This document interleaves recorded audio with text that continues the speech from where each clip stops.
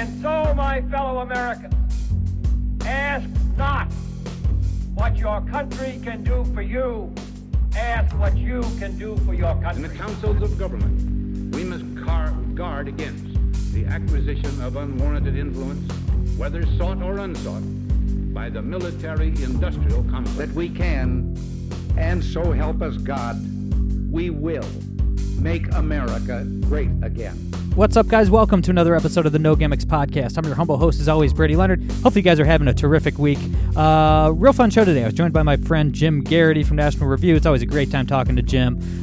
We covered a lot. We covered a lot of stuff today. We talked about the end of Team Trump's legal proceedings. We actually did a deep dive on the future of the GOP, what the post-Trump GOP is going to look like. It was really interesting there.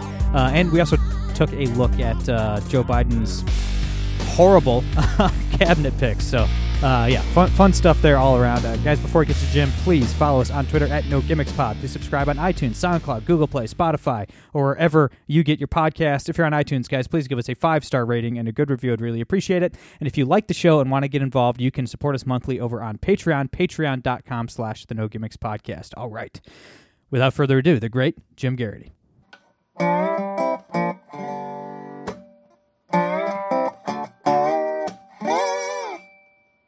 All right, guys, we're here at the great Jim Geraghty. Jim, how have you been? Brady, thank you for having me on. We are heading into the holiday season, and I'm attempting to be jolly. It's a little tougher this year. It's not been a good year for a whole bunch of us, but the prospect of 2020 coming to an end, if nothing else, should make us all feel a little better. Yeah, we're in the home stretch. I guess we all thought Frank Gore was in the home stretch of his career about 10 years ago, though. So, yeah, you never know. Oh, did the Jets play this year? I thought all the games were canceled for the pandemic. But, they canceled the professional football, but they... Yeah, I'm a Steelers fan, so it's been a couple rough weeks for me, but I'm not going to complain with you on the show. I can't. I mean, they're 11-2. In a row. That must be terrible. Oh, man, I've only been through that every week this year. Yeah, let me just remind all the Steelers fans that people have it worse off than we do, and 11-2 is still a very good record. So, all right, so let's jump right into the news of the week. Jim, I've pretty much ignored on this podcast the constant stream of lawsuits and accusations and I don't know what you want to call it, post-election festivities from the Trump team this past month and a half. Not because I don't think that Democrats cheat or attempt to cheat. I mean, there's been a long history of Democrats attempting election fraud and whatnot in places like Philly and Detroit. I mean, heck, half of my own city council, I don't know if this crossed your radar over the summer, but half of my own city council here in Toledo were hauled off in handcuffs by the FBI for taking bribes. So I'm very sympathetic to the argument that Democrats tend to be corrupt. But as I read through all the accusations from all the allegations from the Trump team, I didn't see anything that was going to really make a difference. Obviously, the courts agreed and the Electoral College agreed and voted, and it's over. So we can all move on now. But the president is insisting that we don't move on. So. I don't know. How's this going to turn out? Is this going to transition seamlessly into a 2024 bid, or how long is the president going to keep this crusade going, I guess? Yeah, Brady, those are some really good questions. I think one of the things that really nags at me about this post-election process is that it seemed pretty clear, if not by election night, we didn't really have a clear winner that evening, but we got to that 90-some% of precincts reporting or 90-some% of the expected vote in, that Biden's margins were too large outside the margin of fraud. Now, here's the thing. Fraud exists. The Heritage Foundation has a really good database of all of the convictions of voter fraud in every state, and they categorize it and goes back years. If you go through that database, you'll notice, though, that most of these cases are involving a handful of votes here, a dozen votes there, somebody who voted in two places, in another case. You're not talking about tens of thousands of votes or hundreds of thousands of votes. And in these 4 or 5 big states, the Pennsylvania, Georgia, Nevada, Arizona, and by some people's measure, Wisconsin. By Michigan, by the way, was like 3%. So it really wasn't that close. The margin was at least 10,000 votes, and you just weren't going to find 10,000 fraudulent votes. I'm glad that certain states like Georgia did a recount. It was within the margin of that recount, and I'm generally supportive of recounts. I also note that recounts generally you don't see changes of more than a couple hundred votes. in this, and I think it's frustrating because there are legitimate arguments to be made that are not the types that would not necessarily change the outcome of the election. I don't think it's good that the Pennsylvania Supreme Court said, hey, if an absentee ballot comes into the mail up until Friday after the election, and it's not postmarked or the postmarked is smudged and illegible, you should still accept it and you should still count it. I believe they decided to count them. And oh, by the way, the total number of ballots that were in that category was smaller than Biden's margin. So even if every one of them was a Biden vote, and you said, you know what, we're going to discount all of them, and they were counted. But if you somehow managed to convince judges to say, no, those shouldn't be counted, Biden would still win the state. But nonetheless, I think that there should be one deadline for when you have to get your ballot in. And if they want it to be election day, fine. Whatever it's going to be, I'm going to have people casting ballots in person, and I'm going to have people casting ballots by mail in at that same deadline. Because once the polls close, I want the total universe of potential votes resolved, right? I want that to be a clear number, because then when you're checking the votes, if your total number of votes for each candidate doesn't match the total number of ballots cast, and it doesn't also match the number of, say, spoiled ballots or people who left that part of the ballot blank, well, then there's a counting error, right? And so I want one clear deadline for everybody. But this is a separate issue then. Was Trump cheated out of an election victory, or was fraudulent votes put Biden over the top? No, they were not. They've had copious chances in court to make this argument, to lay this out. They have not done it. And I think the cause of, what would strike me as good election reform, i.e. requiring that one, deadline and such, is seriously undermined by the Sidney Powells and Lynn Woods of the world. Oh, my goodness. By the way, Brady, let's just kind of observe that if I was not terribly familiar with Lynn Wood before this current controversy. I looked him up. I wish I still wasn't, to be honest. Yeah. Read about his representation of the gentleman who was accused of being the bomber at the Olympics in Atlanta. I'm blanking on his name. Clint Eastwood just did a movie about him. Right. But anyway, Lynn Wood was one of his lawyers, and Lynn Wood has is fairly respected in Georgia legal circles. He was not known necessarily a stark raving lunatic who belongs in an asylum. But Lynn Wood has more or less showed up and is telling Georgia Republicans, hey, this election was stolen. The Venezuelans and the U.S. Army raided the servers of the company in Germany and all kinds of crazy nonsense stuff. The deep state's involved in it. But he's also saying to Georgia Republicans, you should not vote in this upcoming runoff elections for Senate. And it appears that you've got large crowds of people who are saying, okay. Madness. Right. I mean, at that point, if somebody could just show up and convince you not to vote and you agree, you have serious problems. And if this represents a significant chunk of the Republican Party's base, we don't know how the Georgia runoffs are going to go.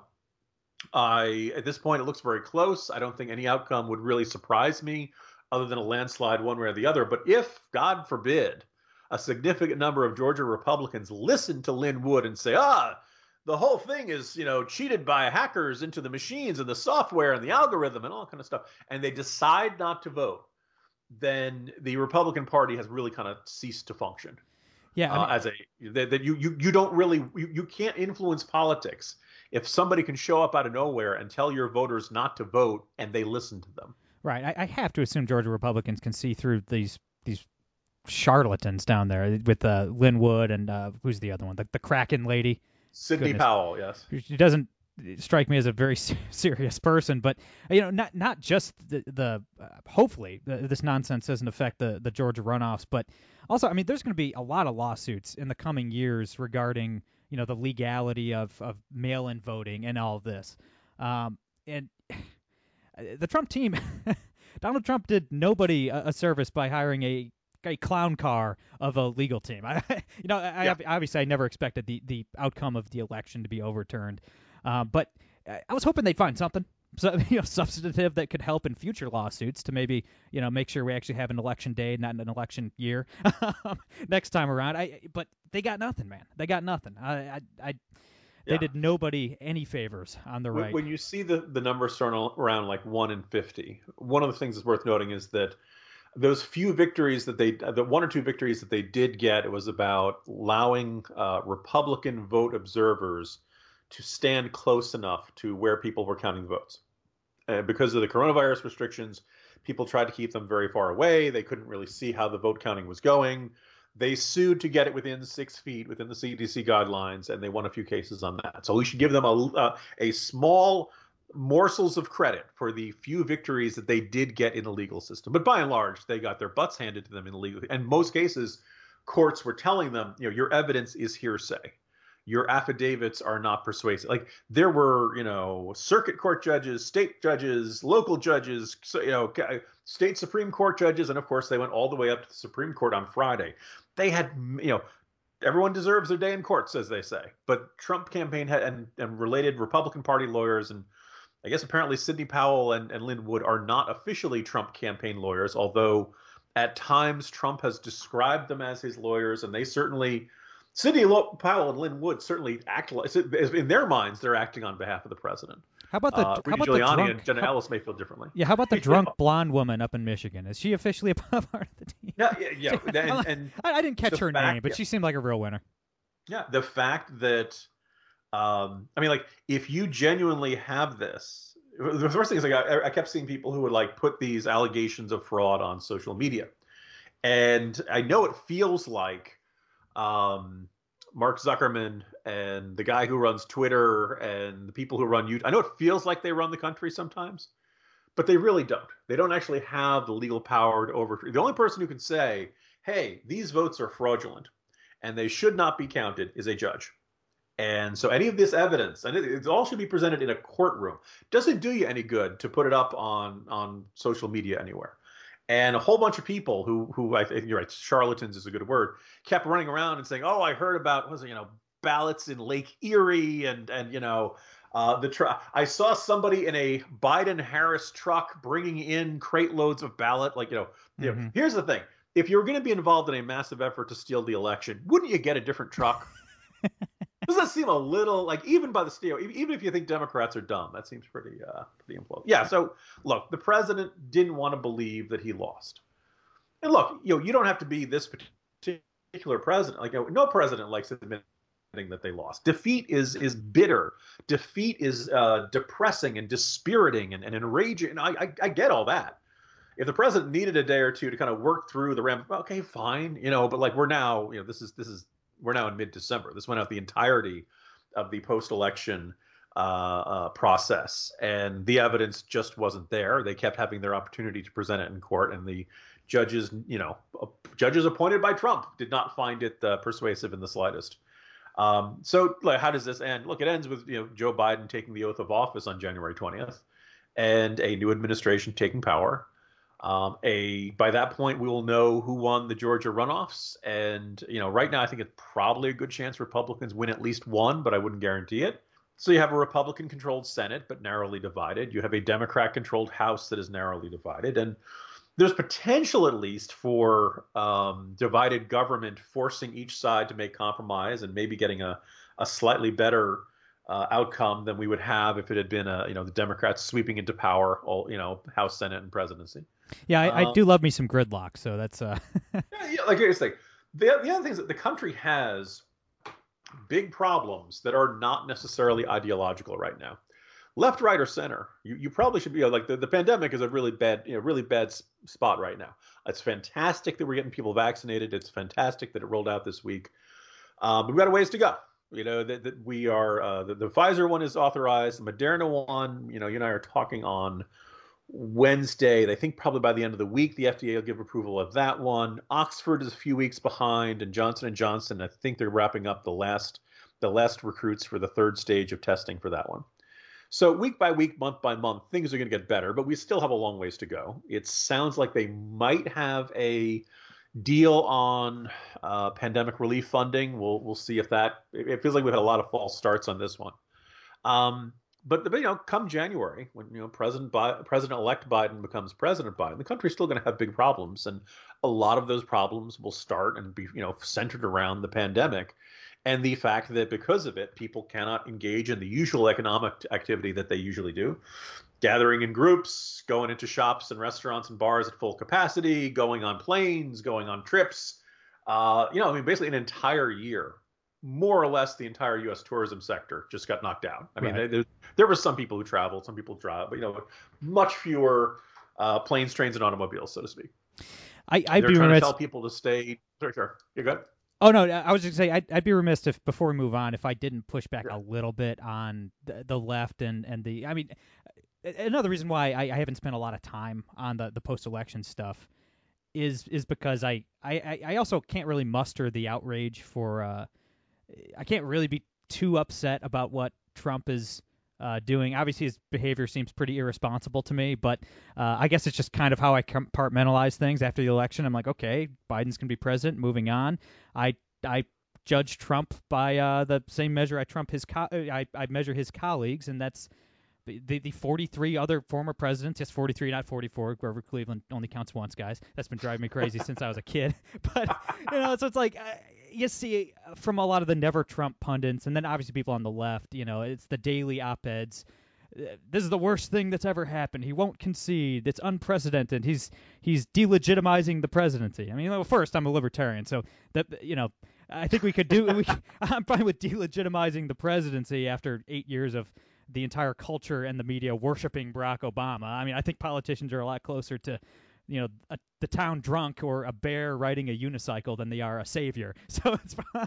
It's fine if the guy delegitimizes the presidency. But I judge Trump by he's about to be a former president. There's only been 43 other former presidents, and of course Trump's behavior, like a lot of his behavior over his entire life, has been irresponsible post-election. But I'd say, I don't know, streaming Birth of a Nation at the White House is more irresponsible, or interning Japanese Americans, or heck, I'd say the Iraq War is quite a bit more, or drone bombing weddings, for instance, a lot more irresponsible behavior than Trump refusing to concede. So I guess that's another reason why I haven't really touched on it too much, because it's like I didn't really give much credence to the allegations themselves, and then I can't really muster up the outrage on the other side either. So I've kind of just left it alone.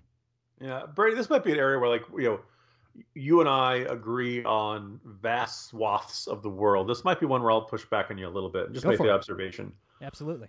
The irony of all this, and how angry Trump is at the possibility of losing, not being in the White House, is that Trump for 4 years has had very little interest in the actual governing part of the job. He loves the rallies, he loves the campaigning, he loves the pomp and circumstance and all of that. But certainly, he certainly does not like sitting down and negotiating with leaders in Congress. No, right? He does not like his entire agenda since Republicans lost control of the House has pretty much been judicial nominations and things that he could do through executive order. Yeah, he's got a very uncooperative. The Democrats in the House hate his guts.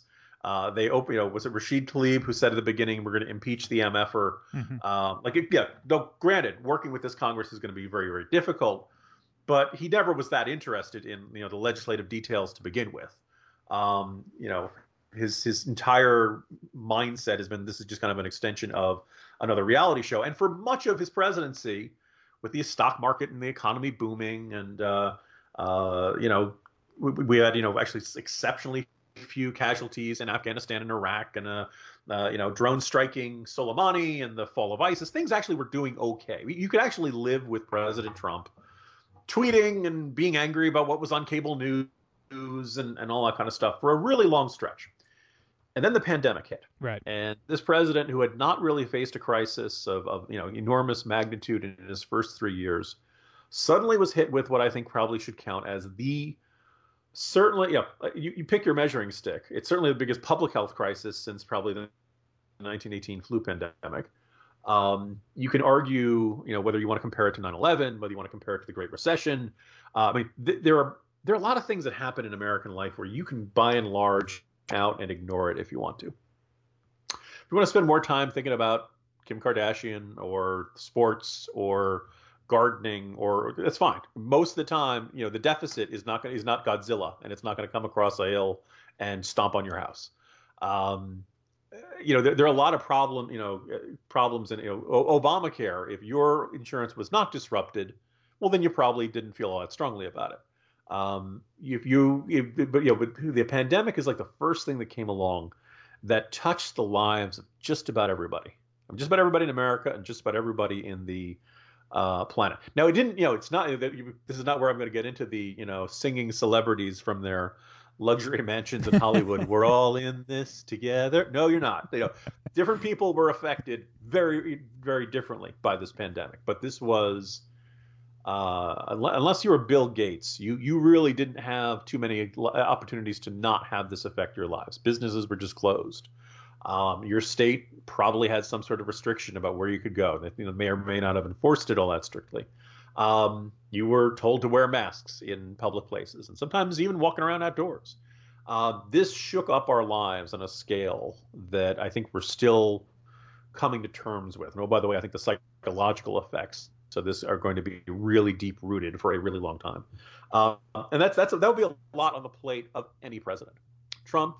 Here's the best thing you can say about Trump is that we are now vaccinating people because of Operation Warp Speed, and that for all the things in the federal government that did not work the way they were supposed to, Operation Warp Speed is going to rank as one of the greatest accomplishments in the history of the United States government. Absolutely. Right, and that's like think about it, in March they were saying a year if we're lucky. Yep. Maybe more than a year. Fastest time between isolating a particular virus or pathogen and getting the vaccine was 4 years. Now, we had more people, more bright minds all around the world working on this than anybody else in history. So we knew it would be pretty fast. And we knew that we really needed to find a vaccine because we needed to get back to something resembling normal life as quickly as possible. You can only tell Americans to stay home for so long. You only tell people around the world to stay home for so long. And lo and behold, here we are. It is mid-December. And the first vaccines are going into the arms of Americans. It's an amazing accomplishment. That's the good news. The bad news, of course, is everything else. The one thing I think is that all? Yeah, that could be the very short version. There are some mistakes in the federal government, like when the first FDA test didn't work. Look, it's not like Donald Trump is in a white coat back there working with Bunsen burners and coming up with the first round of FDA tests, right? There's certain things the FDA and other parts of the federal government didn't get right. That's not his fault.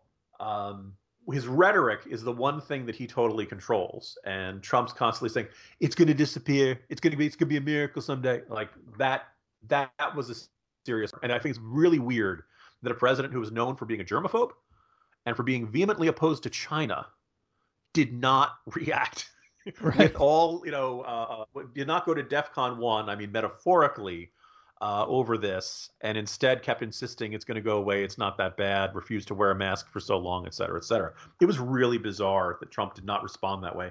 And by the way, I think that's probably in the end why he lost the election. Yeah, I think you're right. I definitely think you're right there. The fascinating thing going forward, and I've been meaning to bring this up on the show, and I've waited the last few weeks till I could kind of compile some of my thoughts. But and I guess this is assuming that again, we probably should not be assuming this, but this is just let's just pretend we live in a universe where Donald Trump is certainly not going to run for re-election in 2024. I honestly, I'd probably give it a better than 50-50 shot he does run again, but let's just say he doesn't. The fight over the future of the GOP is going to be fascinating. It really is. I mean, both tactically and philosophically, and on policy, and for where I'm sitting, and let me know if you agree or disagree, I think the two areas that I really want the GOP to fully adopt the Trump doctrine, to adopt what they've learned from Trump and pick up the torch and run with it, are one, on Middle East policy, and two, on the Republican Party's relationship to the press. I think the progress in the Middle East is undeniable. ISIS is gone. Iran is in shambles economically. Obviously, the four peace deals with Israel and Arab states. I mean, heck, man, I never thought I'd see that. Certainly not all of this like an avalanche, all coming all at once.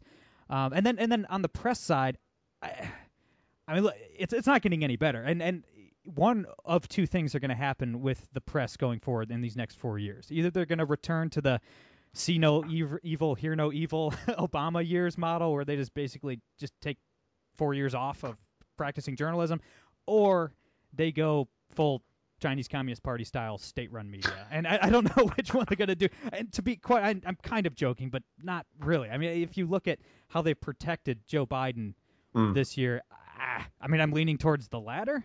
as scary as that sounds. So those are two areas that you can't go back. You can't go back to the party of Mitt Romney and George Bush and the nice guy, compassionate conservatism stuff. Like that's not going to work in A, the Middle East, and B, in the Republican Party's relationship to the press. What do you think? Do you agree with me there? Those are two fascinating arguments that I'm going to think through in the course of this answer. Nope, got to give me an answer right now, Jen. Yeah, no, because one of the things that I think is the 2020 election results are really kind of fascinating, intriguing because yes, Biden won the election, but by and large, Democrats down ticket did not win what they thought they were going to win. Right. And in some cases had some massive disappointments. And one of the great ironies is that we've had this 4 years of being assured that President Trump is a racist, President Trump is a xenophobe, President Trump is sexist. And then, at least according to the early exit polls that I had seen, the only demographics that Donald Trump did not improve his numbers from 2016 was white men. Amazing. Yeah, and I, as a white man, I'm tired of the man pushing me down. No, but this great irony is that like this is one of the reasons people would say, oh, it's not just that Trump is so terrible. It's he's ruining the image of the Republican Party in the eyes of African Americans, Latinos, and Asian Americans, and women, and all that stuff. And in fact, no, that did not happen. And the other intriguing thing is that if you wanted to say the future of the Republican Party is Trumpism, establishment Republicanism is dead, and the Republican Party is a personality cult, et cetera, well, then the down ticket Republicans shouldn't have done better. Right. Down ticket Republicans should have done. You shouldn't have seen Susan Collins winning her state by a sizable margin when Trump was losing the state, or at least losing the broader state. He did win that one second congressional district in Maine. You shouldn't have seen in Omaha, Nebraska, the Republican House member winning return to office, Ben Sasse win the state by more votes than anybody else, and yet Trump lost that congressional district around Omaha. Various other facts. The irony is, like, one of the reasons most Republicans don't feel awful about this, or at least I don't feel awful, is that not only did they manage to win a bunch of Senate seats that they weren't, it didn't look like Tom Tillis was going to be a safe bet in North Carolina. Not only, they won a whole House seats. It's now, I think the thinnest House majority, Republicans are up to like 212, 213. Winning back the House in 22 looks very possible. Yep. And they did that, they gained those House seats, by the way, on the backs of candidates who were in, I believe every one of them was either a woman, a minority, or a veteran, or some combination of those three. Lo and behold, those are good candidates. Those are good traits to have as you're running for those House seats. The Republican Party, for having lost the presidency, and you'd always much rather have the presidency than not have the presidency, by and large is in pretty good shape. The other thing I noticed is that all of the gubernatorial elections, they're in red states. There were not a ton of really competitive ones this year, but Republicans generally outperformed how they usually do in those red states. The one exception was North Carolina, where Roy Cooper was reelected, and even that one, polling wise, he was up by 9, 10, 11, 12 points. It didn't look like it was going to be close. Cooper won by 4 points.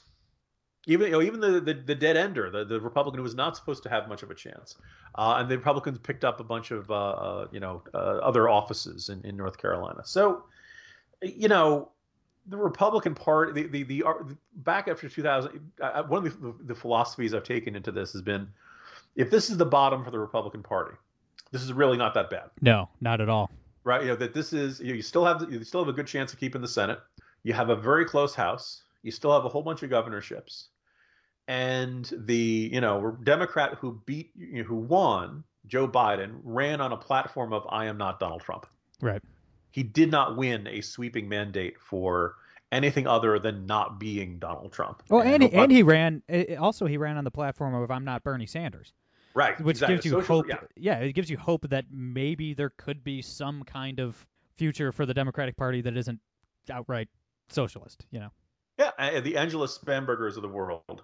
Or sorry, Abigail Spanberger, a congresswoman from Virginia, had that infamous conference call where she was screaming at her colleagues, never use the word socialist again, never say abolish the police again, they are, or defund the police again. Like, there are a bunch of Democrats who recognize that their, far left rhetoric, freaked people out, and that very well could have lost this election. He came within, like, what, I believe, 42,000 votes in 4 states, right? That's, this was not yes, I'm good for Joe Biden. He won 80 million votes, more than, I think it's up to 82 million votes.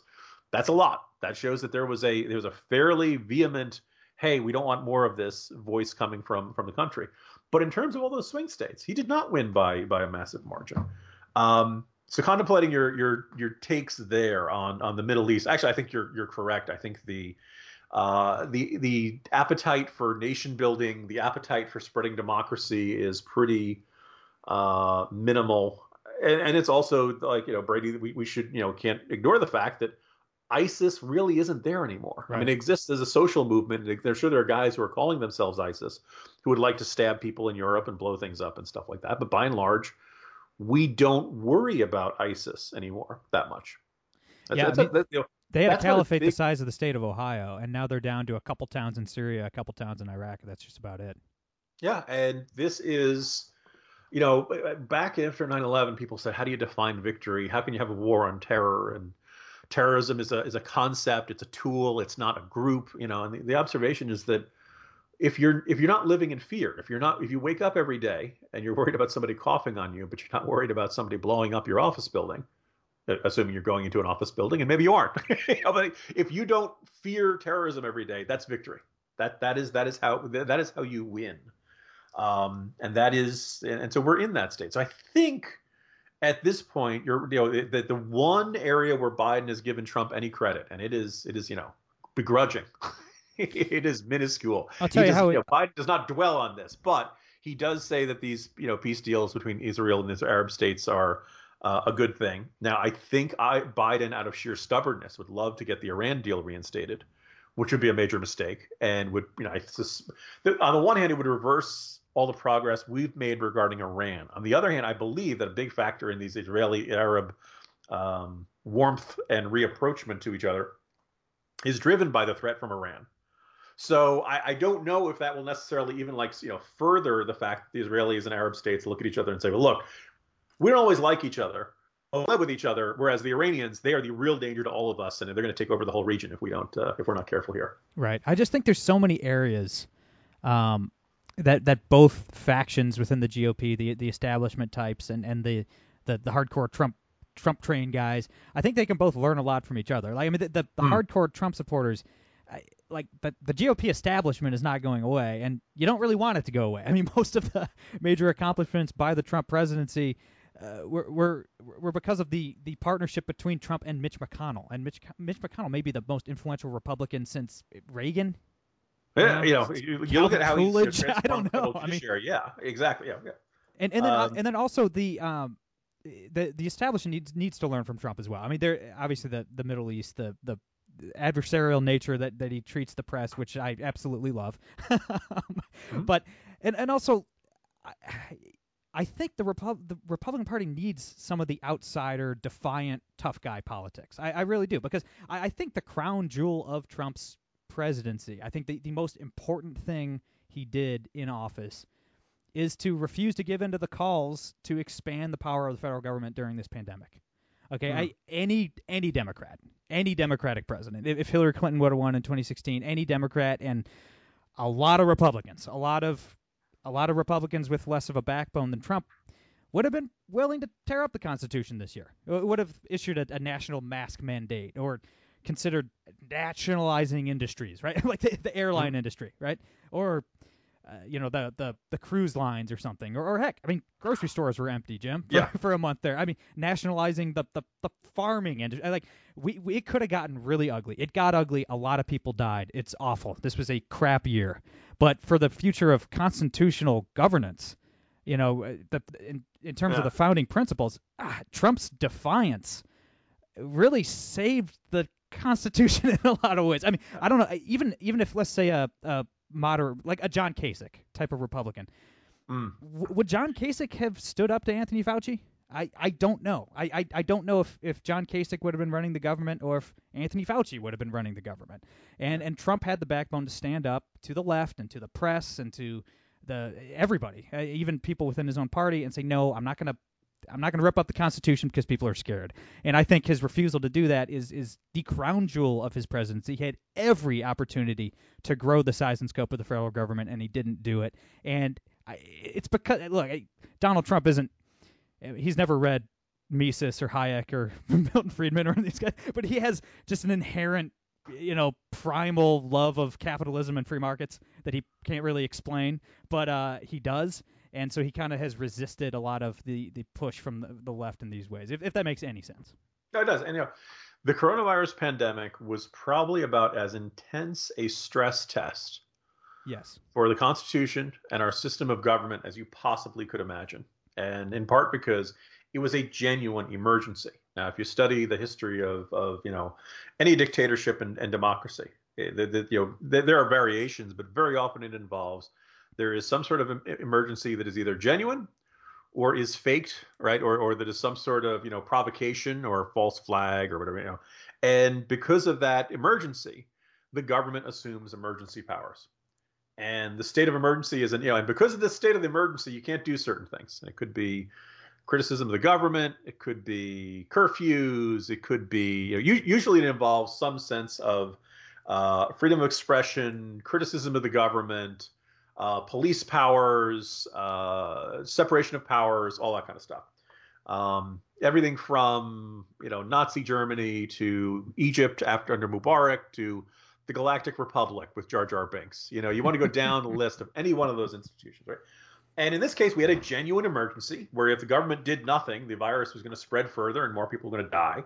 And we saw this in a whole bunch of governors who basically stepped in and said, well, not only am I going to shut down businesses, Gretchen Whitmer is going to cut down on whether you can buy seeds and stuff. And these kind of ludicrous, and there's showing my age there. Andrew Cuomo.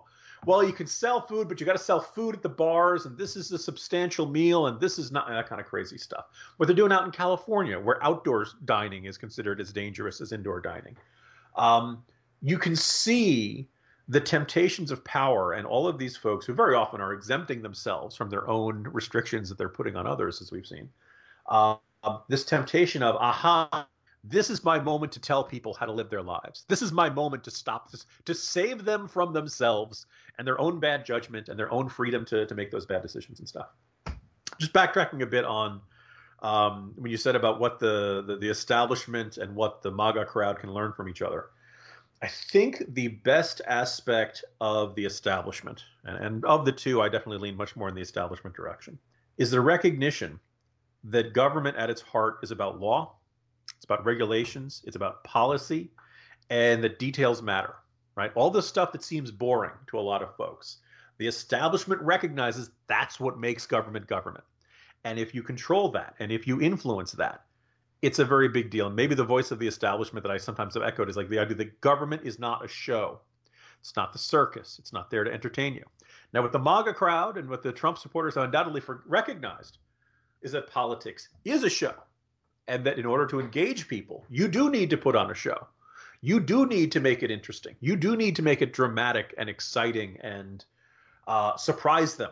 And to say, and Trump, when I was, one of the reasons I was fairly certain Pennsylvania was going to be close, and I couldn't just, dismiss Trump's possibility in Pennsylvania. Was earlier this fall, I went to Bucks County where my in-laws live.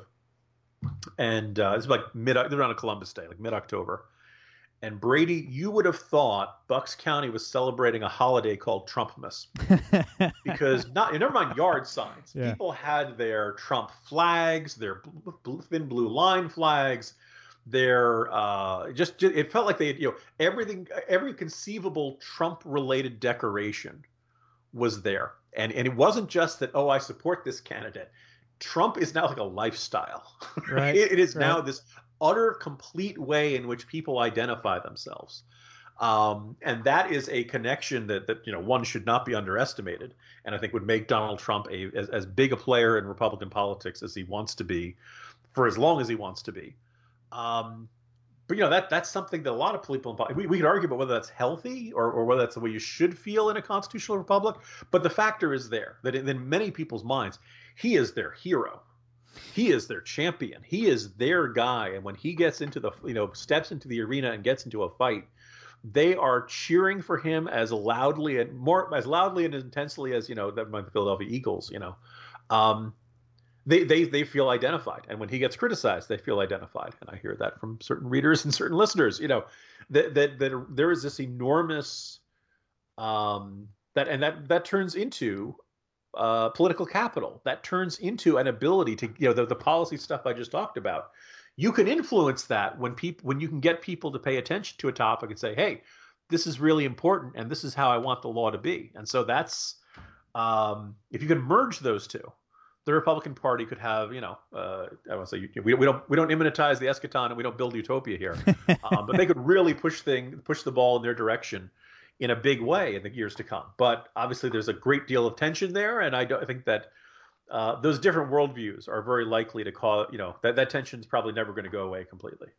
Yeah, I definitely agree with you. I know we're way over time, as per usual, and I apologize for that, Jim. But real quick, before we get to your new book, and before I let you go, I do have to briefly mention, because I haven't really touched on it too heavily on the podcast yet, some of Joe Biden's cabinet appointments. I mean, for people like me who really don't believe Joe Biden will be running the government, and that his cabinet appointments are even more important than they typically would be, under a presidency where the top of the ticket wasn't 80 and in mental decline. Everybody knows what I'm talking about. We don't need to get into that. But obviously I wasn't expecting much. But look, it looks like we're going to get the worst parts of the Obama years. A lot of Obama retreads from Susan Rice on down. Yikes. I don't know. Yikes. Yeah. What are your thoughts on some of the names coming out thus far? When he picked Tony Blinken over Susan Rice, I was like, this is going to be good. This is going to be because Susan Rice, obviously infamous for the Benghazi statements and all that kind of stuff. And my attitude was, okay, Biden realizes he's got to get these people through either a Republican-controlled Senate or an evenly split Senate. He's not going to he's going to try to avoid stupid fights, all that kind of stuff. And that was like for the first 3 or 4 nominees. Jake Sullivan is not who I would have picked as national security advisor, but he's not crazy, Right. And then you got Neera Tanden to run OMB. Neera Tanden was so bad. I was like, okay, there's the designated failure. There's the one who is going to be that at least one person's not going to get confirmed. Every administration has at least one nominee withdraw. So there's the designated bad one, designed it almost to be a lightning rod, attract all the criticism. Right. But then Susan Rice came back in charge of domestic policy, which didn't it's not just like, oh, this isn't who I'd want. This is like, why are you putting that person there?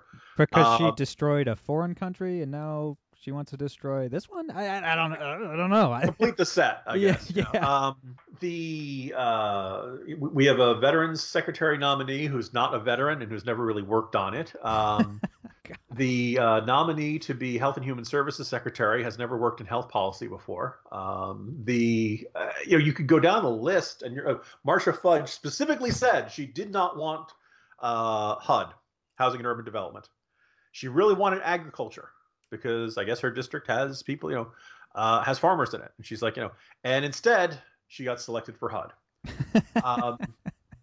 It almost felt like they were putting names in a hat and just putting, and assigning them at random. I know, and that's what I was about to say, Jim. And there's always a little bit of that.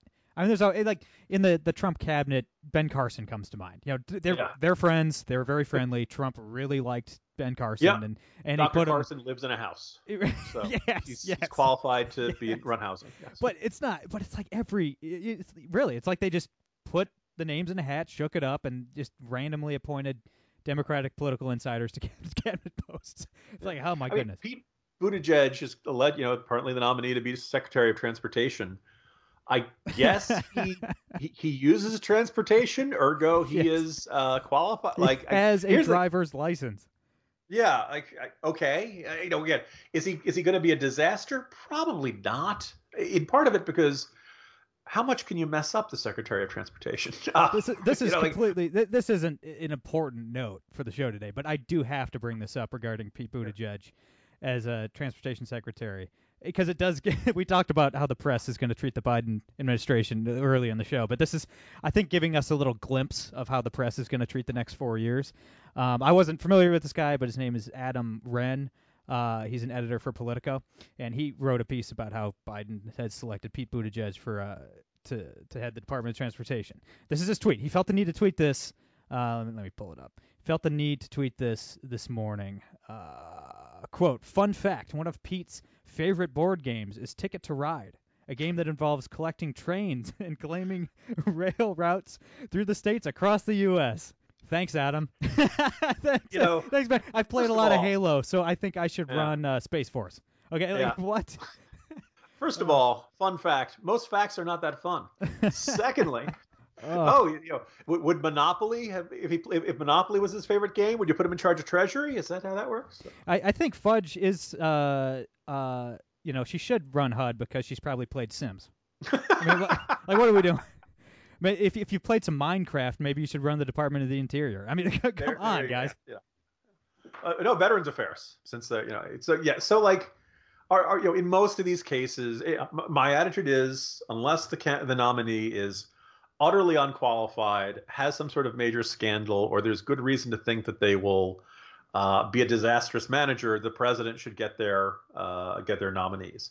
I think if I had to stop anybody, it would probably be Becerra at HHS. He's a partisan hatchet man who, and I think you need some medical experience if you're going to run HHS during a pandemic. Call me crazy. So, but I think Biden will get most of these folks, and keep in mind that for most of these people, this is the confirmation fight is the last time you're going to hear their names. Most cabinet positions are akin to the Federal Witness Protection Program for most politicians. So don't worry that Pete Buttigieg, the Department of Transportation is one more step on his road to the presidency. Nah, I don't think so. No, you'll forget about Mayor Pete. And I'm actually glad. I'm glad Biden stuck him in the cabinet somewhere. Out of all the Democratic candidates that ran this time around, I think just the smarminess, the smugness made him my least favorite. and as a devout Christian, the misuse of quoting scripture also really got me. Yeah, he has an amazing ability to irk people who agree with him. Oh my goodness! Keep that in mind. Like even the folks who are Democrats are not. Right. So, Jim, before I let you go, obviously, Between Two Scorpions was so great that you decided to write a sequel. You got to tell us about the brand new novel available right now, Hunting Four Horsemen. Sure. A couple of years back, I wrote Between Two Scorpions. I'd always wanted to write a thriller. I've always enjoyed Brad Thor, Tom Clancy, Michael Crichton, all that kind of stuff. And that one was about terrorism and the idea of what would happen if terrorists who really understood America tried to launch attacks specifically designed to tear at our social fabric. But hey, Brady, what are the odds that our social fabric could be torn to shreds by a menace from beyond our shores? Impossible. We've never Impossible. seen anything like that. And then this one, I'd had a different idea for a sequel and had a draft written and was having people give me feedback. And then the pandemic hit. And what was going on in the real world felt much more consequential and dramatic, than anything I had in this thriller. So I started thinking about what would my characters be doing as during the pandemic, and I couldn't really come up with a good story idea set during that. But then I thought about what's the world going to be like when we're on the other side of this pandemic, and what kind of threats are we going to be worrying about, and what's the state of the world going to be. And so Hunting Four Horsemen is about my team. It's about, it's set in the spring after the pandemic. I don't say which year, but clearly it's, the good news is it looks like it's going to be this coming spring. And the team hears about a virologist who's going around to the world's rogue states and saying, well, we've just seen what a dangerous virus can do. Imagine if I could create for you a virus that would only target a particular genetic sequence. And Brady, I regret to inform you, the technology to do this is very real. I'd be very surprised if nobody started looking down this angle. Oh, by the way, back in the 1980s, someone went to the South African military attaché in London and said that he could develop a bacteria that would only attack people with significant levels of melanin. The South African government did not pursue that offer, suspecting that it was a trap or might have been somebody trying to con them, or at least that's what the Truth and Reconciliation Commission was able to find. But the idea of engineering a biological weapon that targets only particular groups is indeed real, and that's the crux of the plot of this story. My hero is finding out somebody's making this offer, trying to find it, and trying to stop it before the worst happens and setting off an era of ethnic bioweapons and biological warfare. So some scary stuff, but because I write it, there's a lot of funny stuff in it, a lot of, human drama, characterization, blowing up bad guys, all the kind of good stuff you want to find in a thriller. Can't wait to read it. Can't wait to. Can I just add, I'm a songwriter, so I'm a storyteller to some extent myself, and I've been meaning to ask you this because I know we talked off air. I knew you were writing this book, before the pandemic hit. How weird was it, when entering into this pandemic, and kind of coming to the realization, I have to rewrite this book. Yeah. Okay, like that does seem. I've been in the middle of writing songs where something will happen in my life or something where it's like, all right, I got to change this up. It seems weak. It seems irrelevant. I need to do better. Just as an artist, how bizarre was that this spring? That was very much the vibe of it, and kind of recognizing that I was ready to take it to my agent and say, hey, I got another one done, and just recognizing that it just wouldn't feel consequential. Right. It's this is a little bit unrelated, but if you go back into the season 2 of 24, I know it well. Yes. Okay, so this is the year where bad guys are trying. There's a terrorist attack, and Jack Bauer has to stop them, which is more or less the plot of every season. But one of the storylines is that there's fake evidence suggesting that 3 Middle Eastern countries, and they never say which ones, but we can all kind of guess it's probably Iran, Iraq, and Syria, are behind the series of terrorist attacks, and that the U.S. is going to is going to launch a war against all 3 simultaneously until Jack can find the real evidence that disproves it. And this was filmed in 2002 and was airing in 2003.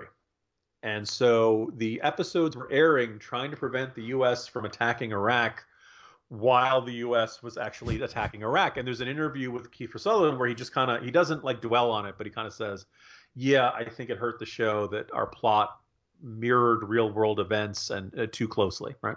Yeah. Or just was in direct conflict to real world events. In this one, one of the things I think it's been early on, remember people were gathering in groups and there was kind of we're not going to be afraid of this virus. And you saw people saying that's not really how it works. It just spreads whenever it gets the opportunity. And I think that was that post 9/11, we're not going to let the terrorists intimidate us mentality, right? There's this, in some ways, a threat is easier to deal with when there's a person, when there's a face we can punch, right? When there's a face to what we hate. And with this, I think one of the challenges of this pandemic is that we just have these microscopic to the human eye, floating green globules with the little red hooks floating around. And it's hard to focus your energy on something you can't see. So this story, takes everything that frightens us about viruses and getting sick and plagues and contagions and all that kind of stuff and applies it with a person and says, what if there was somebody who wanted to make this happen? What if there's somebody who wanted to use this as a weapon now that we've seen how much it can bring society to a screeching halt?